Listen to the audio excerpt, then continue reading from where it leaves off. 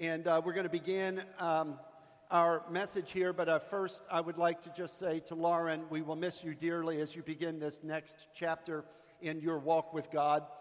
We send you with blessings and His grace and His peace in your life. So we're going to look at John chapter 9, and this is really the second in a three-part series on faith. Biblical faith. Last week we looked at reasonable faith as we studied Hebrews chapter 11. And today we look at transformational faith. Transformational faith, taken out of John chapter 9. We're going to look at the 4 steps to transformational faith in this man who was born blind. So with that, let's begin reading, and I'm going to just read the first 12 verses, and then we'll kind of talk about it, and we'll keep moving through the entire chapter this morning. As he went along, he saw a man blind from birth. His disciples asked him, "Rabbi, who sinned, this man or his parents, that he was born blind?" "Neither this man nor his parents sinned," said Jesus, "but this happened so that the work of God might be displayed in his life. As long as it is day, we must do the work of him who sent me. Night is coming when no one can work. While I am in the world, I am the light of the world." Having said this, he spit on the ground, made some mud with the saliva, and put it on the man's eyes. "Go," he told him, "wash in the pool of Siloam." This word means sent. So the man went and washed and came home seeing. His neighbors and those who had formerly seen him begging asked, "Isn't this the same man who used to sit and beg?" Some claimed that he was. Others said, "No, he only looks like him."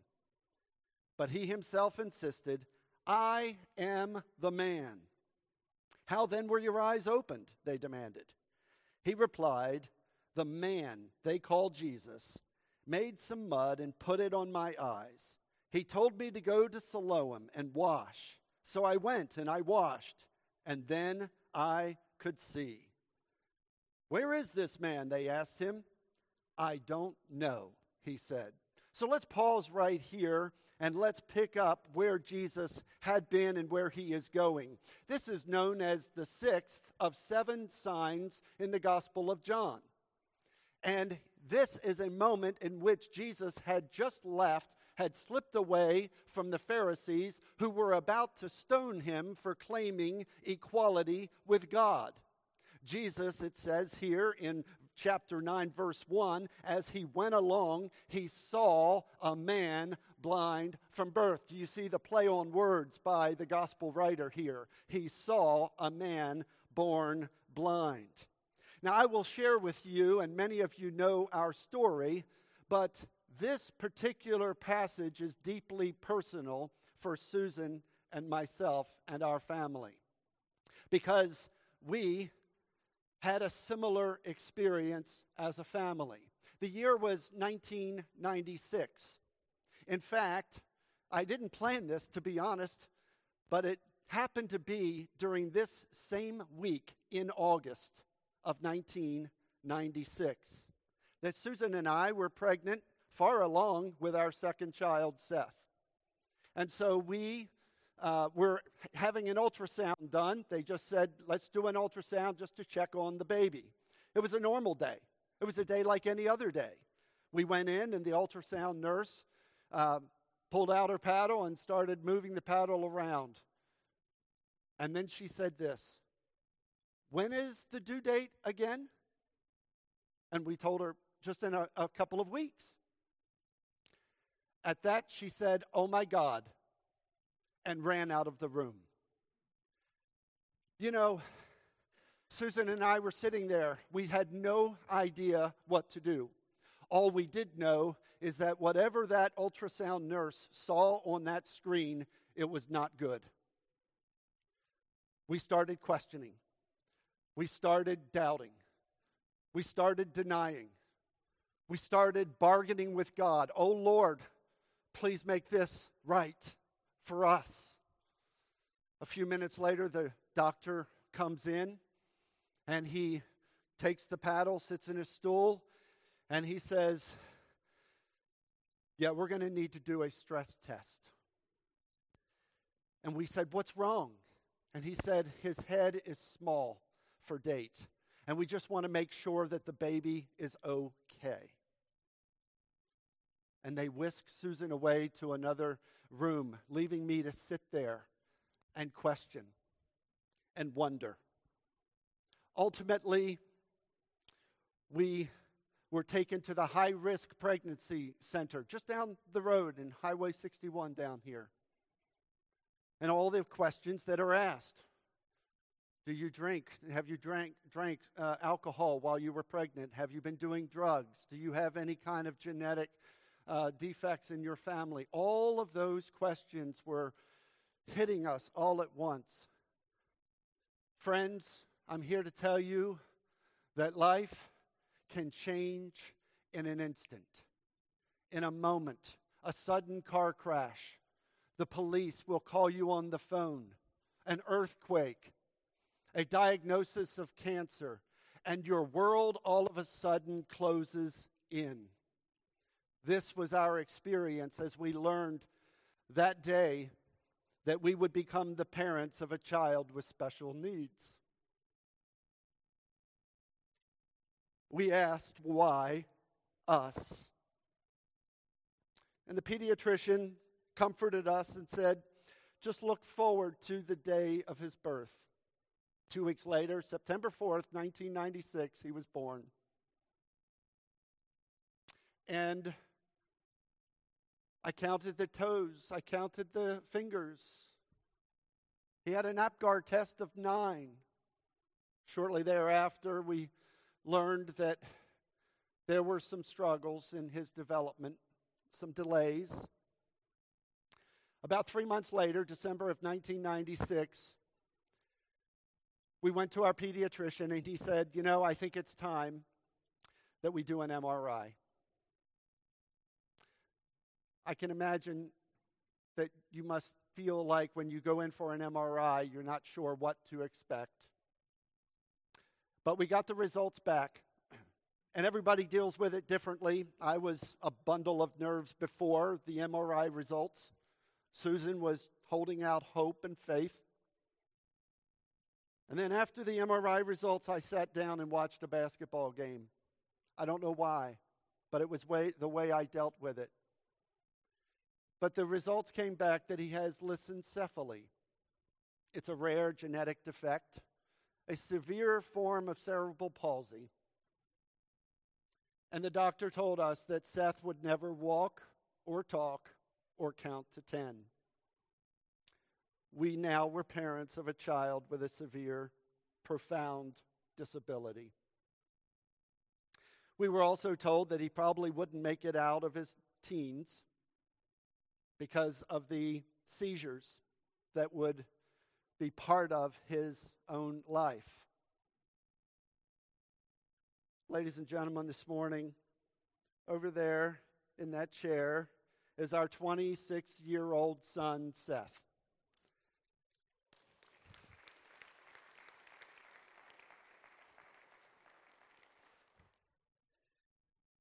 I'm going to write a book about it. And the first chapter of the book is going to be asked the question, why me? Why us? But the last chapter of that book is going to be, why us, Lord? Why did you choose us to give us such a huge blessing? I can tell you I've learned more about the character of God through that young life than I have learned in my entire existence on this earth. He loves unconditionally. He is no respecter of persons. His joy fills the room. His laughter is contagious, and he makes everyone feel better every single time you meet him.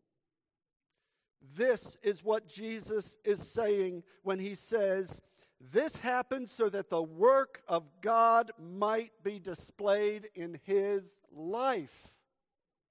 I am convinced and I am persuaded that this particular passage was here for people like us, that Jesus himself is the healer of all diseases. You know, I said I'm going to have 2 chapters in that book. Well, I'm going to have another chapter. Do you want to hear what it is? Everyone has special needs. All of us have special needs. Some of them are outward, some of them are inward. And Jesus, in his earthly ministry, comes and sees a man who was blind from birth. And it's interesting because his disciples ask him this question: Rabbi, who sinned, this man or his parents, that he was born blind? You know, that was a common thought process back in Jesus' day. That something must have gone wrong in either this man's life or in his parents' life that he was faced with such a calamity. In fact, if you look back at the Old Testament, you see in the book of Job that his friends asked him the same question. Job, all of this calamity, all of this tribulation, all of this tragedy came into your life for a reason. What have you done? What sin have you committed that God has given you this judgment? But we see here a resounding answer from the Lord Jesus Christ. Neither this man nor his parents sinned, but it happened so that the work of God might be displayed in his life. As long as it is day, Jesus would go on to say, we must do the work of him who sent me. Night is coming when no one can work. While I am in the world, Jesus would say, I am the light of the world. He repeats this because one chapter prior, in verse 12 of chapter 8, you read these words. When Jesus spoke again to the people, he said, I am the light of the world. Whoever follows me will never walk in darkness, but will have the light of life. The motif of light and dark in this story is palpable. The fact that this man was born blind but then could see is palpable. The fact that the Pharisees themselves will question and question and question, and we'll see this as we go through this story, that in fact Jesus is showing them that they are the ones who are blind. So we see that we have work to do, Jesus says, and that work is to reflect. We are to reflect the light of Jesus Christ. And so what does he do? Jesus heals. That's what Jesus did. Now we want to ask ourselves the question. It says here that he spit on the ground, made some mud on the saliva, and put it on the man's eyes. Very odd way for Jesus to heal a person. After all, Bartimaeus in Jericho was healed when Jesus just said, receive your sight. He just spoke the words and Bartimaeus could see again. Others, he would actually just touch their eyes and they could see. Others, he would actually spit right on their eyes and then he would touch them and they would see.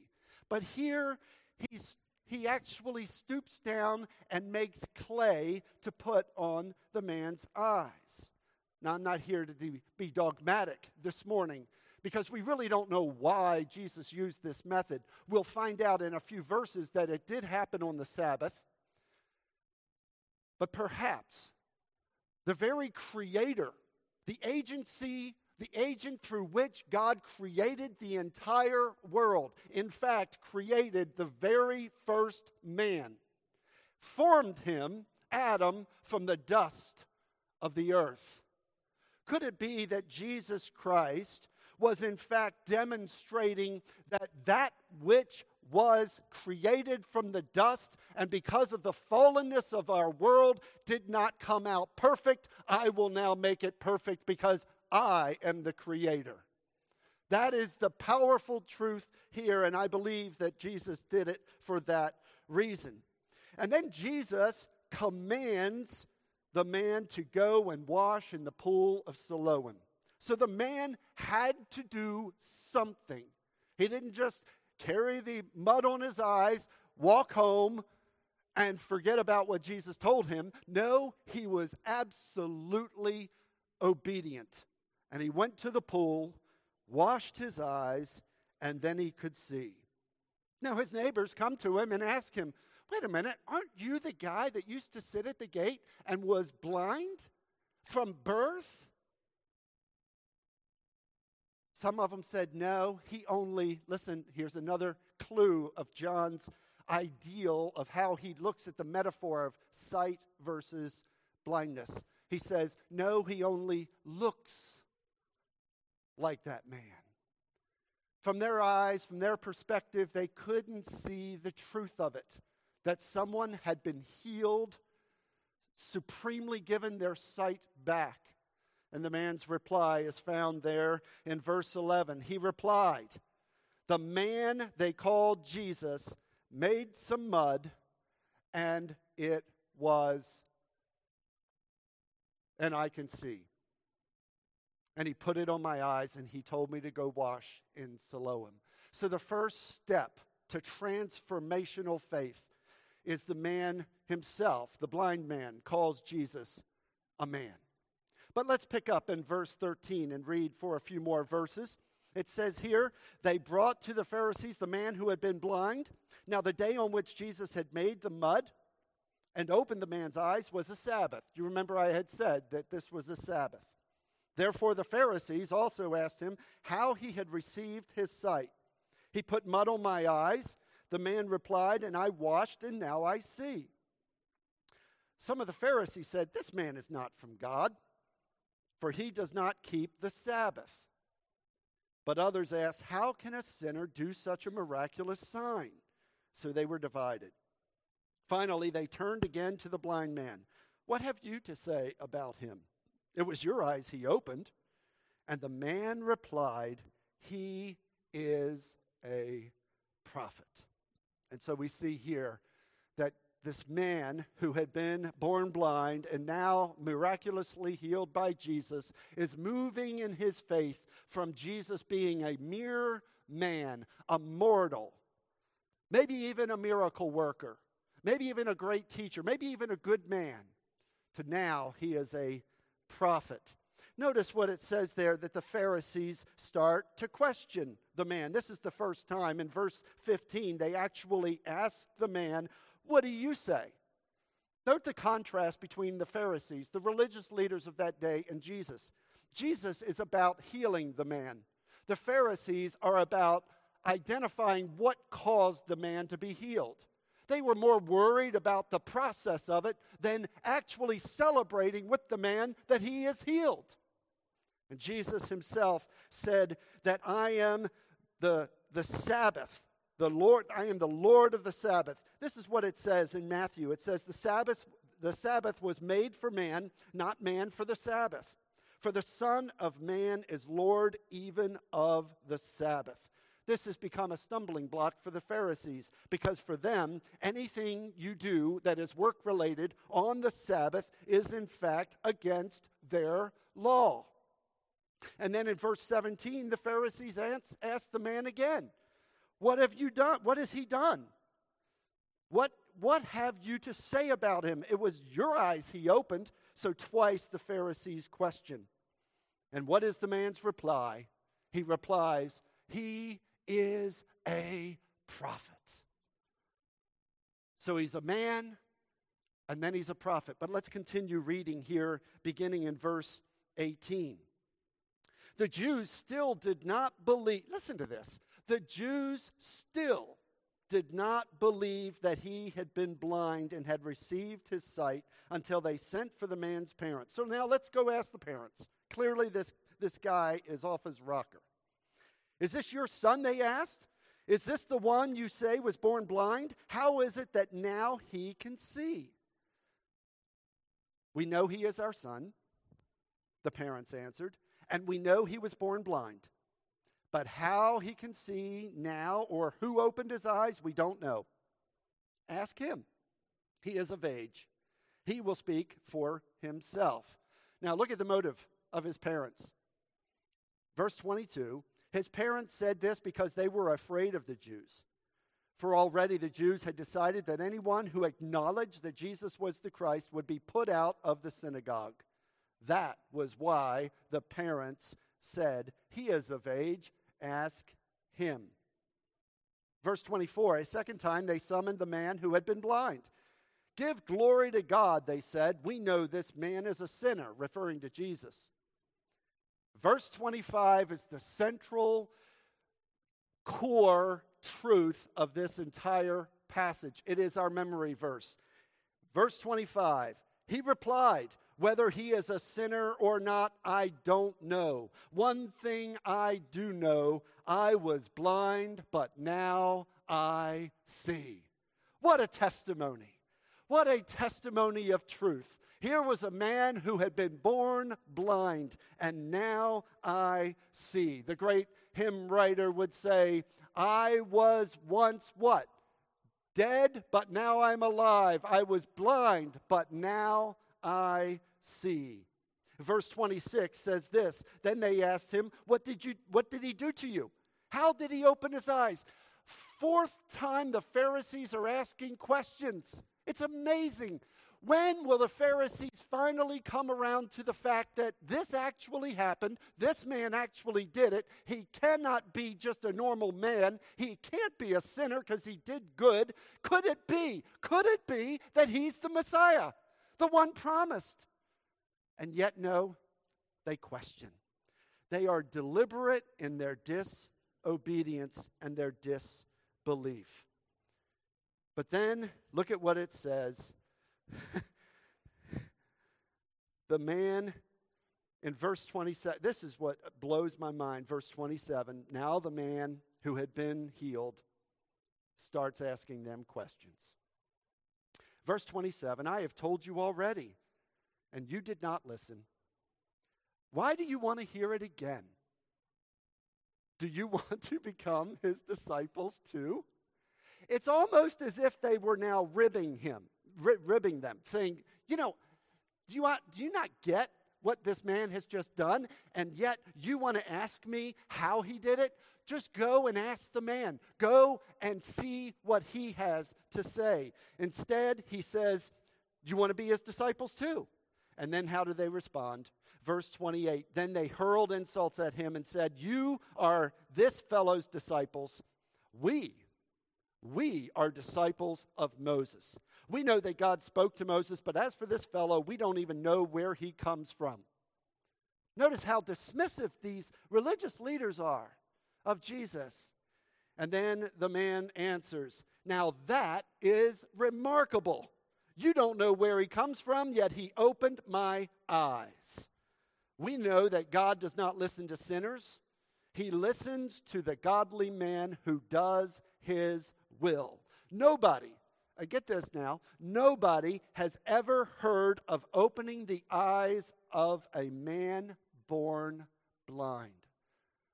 Friends, this morning I want you to know that nowhere in the Old Testament was one born blind that was healed. Not before Jesus.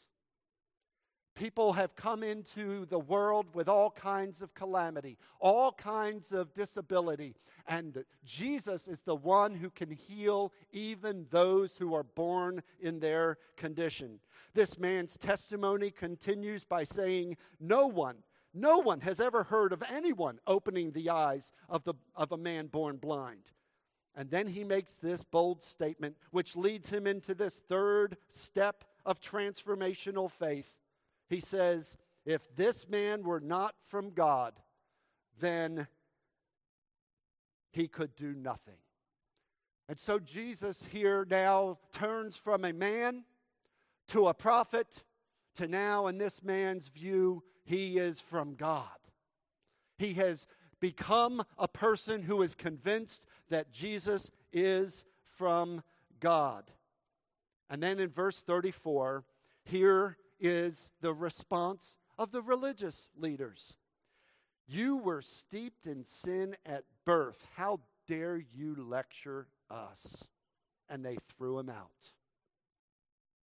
So the parents defer the religious leaders to the son. The son stands in his faith and he says, this man is from God. And what do the religious leaders do? They throw him out of the synagogue. This morning, you may not have been born blind. You may have some other disability. You may have some other challenges in your life. But I promise you, just like I said last week, your faith in Christ will be tested. Your faith will have consequences. That you will be ridiculed, you'll be persecuted, you will be thrown out, as this man was. There are people in your life that want you to equivocate on your faith. Don't do it. The one who called you is faithful.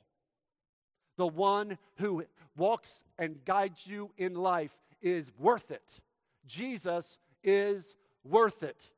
It was worth it to this man, and it is worth it to you and I this morning.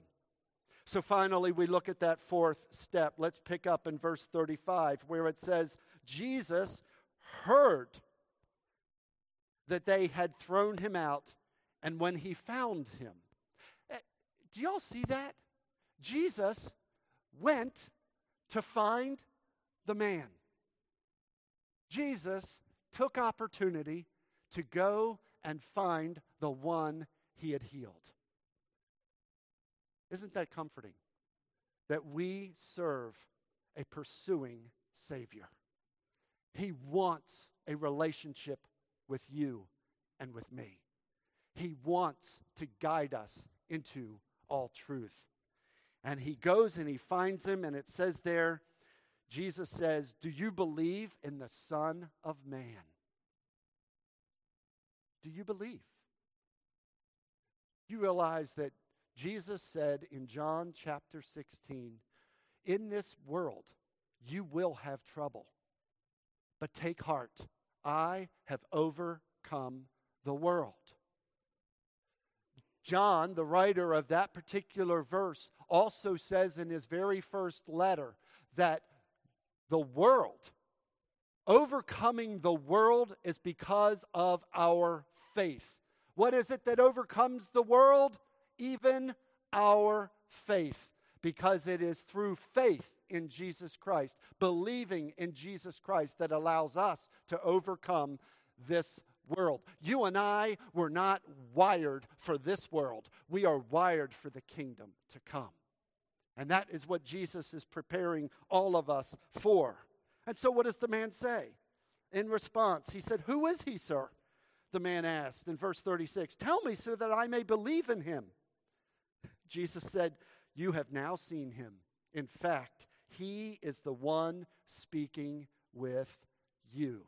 You know, I'm reminded of the same exact response from Jesus to the woman at the well, the Samaritan woman at the well, just a few chapters back in John chapter 4. Remember, she said, I know that the Messiah, when he comes, he will set everything straight. And he goes, "I who speak to you am he." I am the Messiah. And here he tells this man, "I am the Son of Man." And then here we have the fourth step of transformational faith. Then the man said in verse 38, "Lord, I believe." And he worshiped him. Lord, I believe. And he worshiped him. The word there is kurios. Kurios, Lord. You are now Lord of my life. You are no longer a man. You are no longer a prophet. You are no longer just a man from God. You are the Lord, high and seated on your throne. You are the King of kings and Lord of lords. In the men's Sunday school class this morning, we talked about all of the kings of Israel. 19 kings had come and gone, and all 19 of them did what was evil in the eyes of the Lord. So we ask the question, why is that narrative there? Because it's pointing to a King of kings, Jesus Christ, who is the Messiah, the one who will sit on his throne and perfectly reign. It's a theocracy. Jesus Christ is the one who is Lord. Is he Lord of your life? The question you have to answer is he Savior? Yes. Great. But is he your Lord? Do you follow him each and every day? The man's reply is Lord. And then the very first step of our commitment to Jesus is to worship. That's what we're doing this morning. We're worshiping, exalting the name of Jesus Christ. The second step is baptism. To be baptized, to identify with Christ by dying to self and placing ourselves on Him. This is exactly what it means to be saved. But then we must finish out the chapter because Jesus makes his statement and the Pharisees once again request information. Verse 39, Jesus said, "For judgment I have come into this world so that the blind will see and those who see will become blind." Some Pharisees who were with him heard him say this and asked, "What? Are we blind too?" Jesus said, "If you were blind, you would not be guilty of sin. But now that you claim you can see, your guilt remains." Friends, the Pharisees had the patriarchs. The Pharisees had the Mosaic law. The Pharisees had the prophets. The Pharisees knew that a Messiah was coming, yet they turned their eyes away from Jesus. Their self-imposed rules created their blindness, and their own self-righteousness condemned them. Jesus was amazed at the faith of those who didn't have any of that. They just trusted in him because not only what he did, but who he was. And so this morning, many of us can look at this passage and we can say, well, Jesus healed a blind man, but it's more than that. Because the healing here is not merely a physical healing. It's a spiritual one. It's a spiritual healing. Something all of us need. Let me go back to my son for a minute. I had a lot of head knowledge about Jesus Christ. I knew this word. From the time I was 17 years of age, I read it, I studied it, I cross-referenced it. I knew every story in the Bible, every character. But I earnestly believe that God brought Seth into my life and Susan's life so that he could show me the heart of God. He could show me how much God's joy doesn't result from what we learn in the head. It results from what we yield in our heart. Are you yielded this morning to Jesus Christ? This man never knew Jesus before he came and healed him. Never saw him until after he had washed in the pool. And in an instant, he went from just a man who healed me to my Lord. Is Jesus your Lord today? If you have never made that decision to follow Jesus, today is your day. Won't you come forward and make that decision? If you want to join this church, if this church home is where you want to put down roots to do the work that God called us to do, today is the day for you to come forward and say, I want to be a part of this fellowship. If this is an opportunity for you to say, Lord, I've received your salvation, but I haven't really been living for you. I haven't made you my Lord. Today's your day of commitment to him. Recommit your life to Jesus Christ. So with that, I want us to pray. I want you to think about those things, and I want you to respond as we sing. So I'm going to pray. You bow your heads.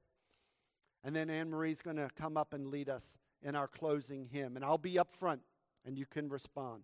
Lord, we thank you for this wonderful passage of Scripture, this narrative where Jesus Christ came into this man's life and gave him his sight. He didn't restore it. He gave him sight from the first. Lord, I'm grateful that this story is here. It's deeply personal for my family and me, but any of us who were blind but need to see, Jesus Christ is the one who can help us overcome not only the blindness that we might have in this world, but the sin that ravages our bodies. We pray, Lord, that you will help us as we recover not just in this time, but that we are prepared for the kingdom to come. Thank you, Jesus, for this message, this passage, and we pray it all in your capable name. Amen. Amen. Please stand with us and sing, and you respond.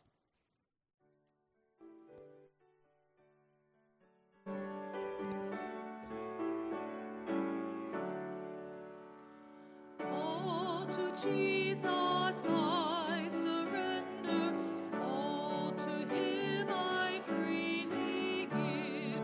I will ever love and trust Him, in His presence daily live.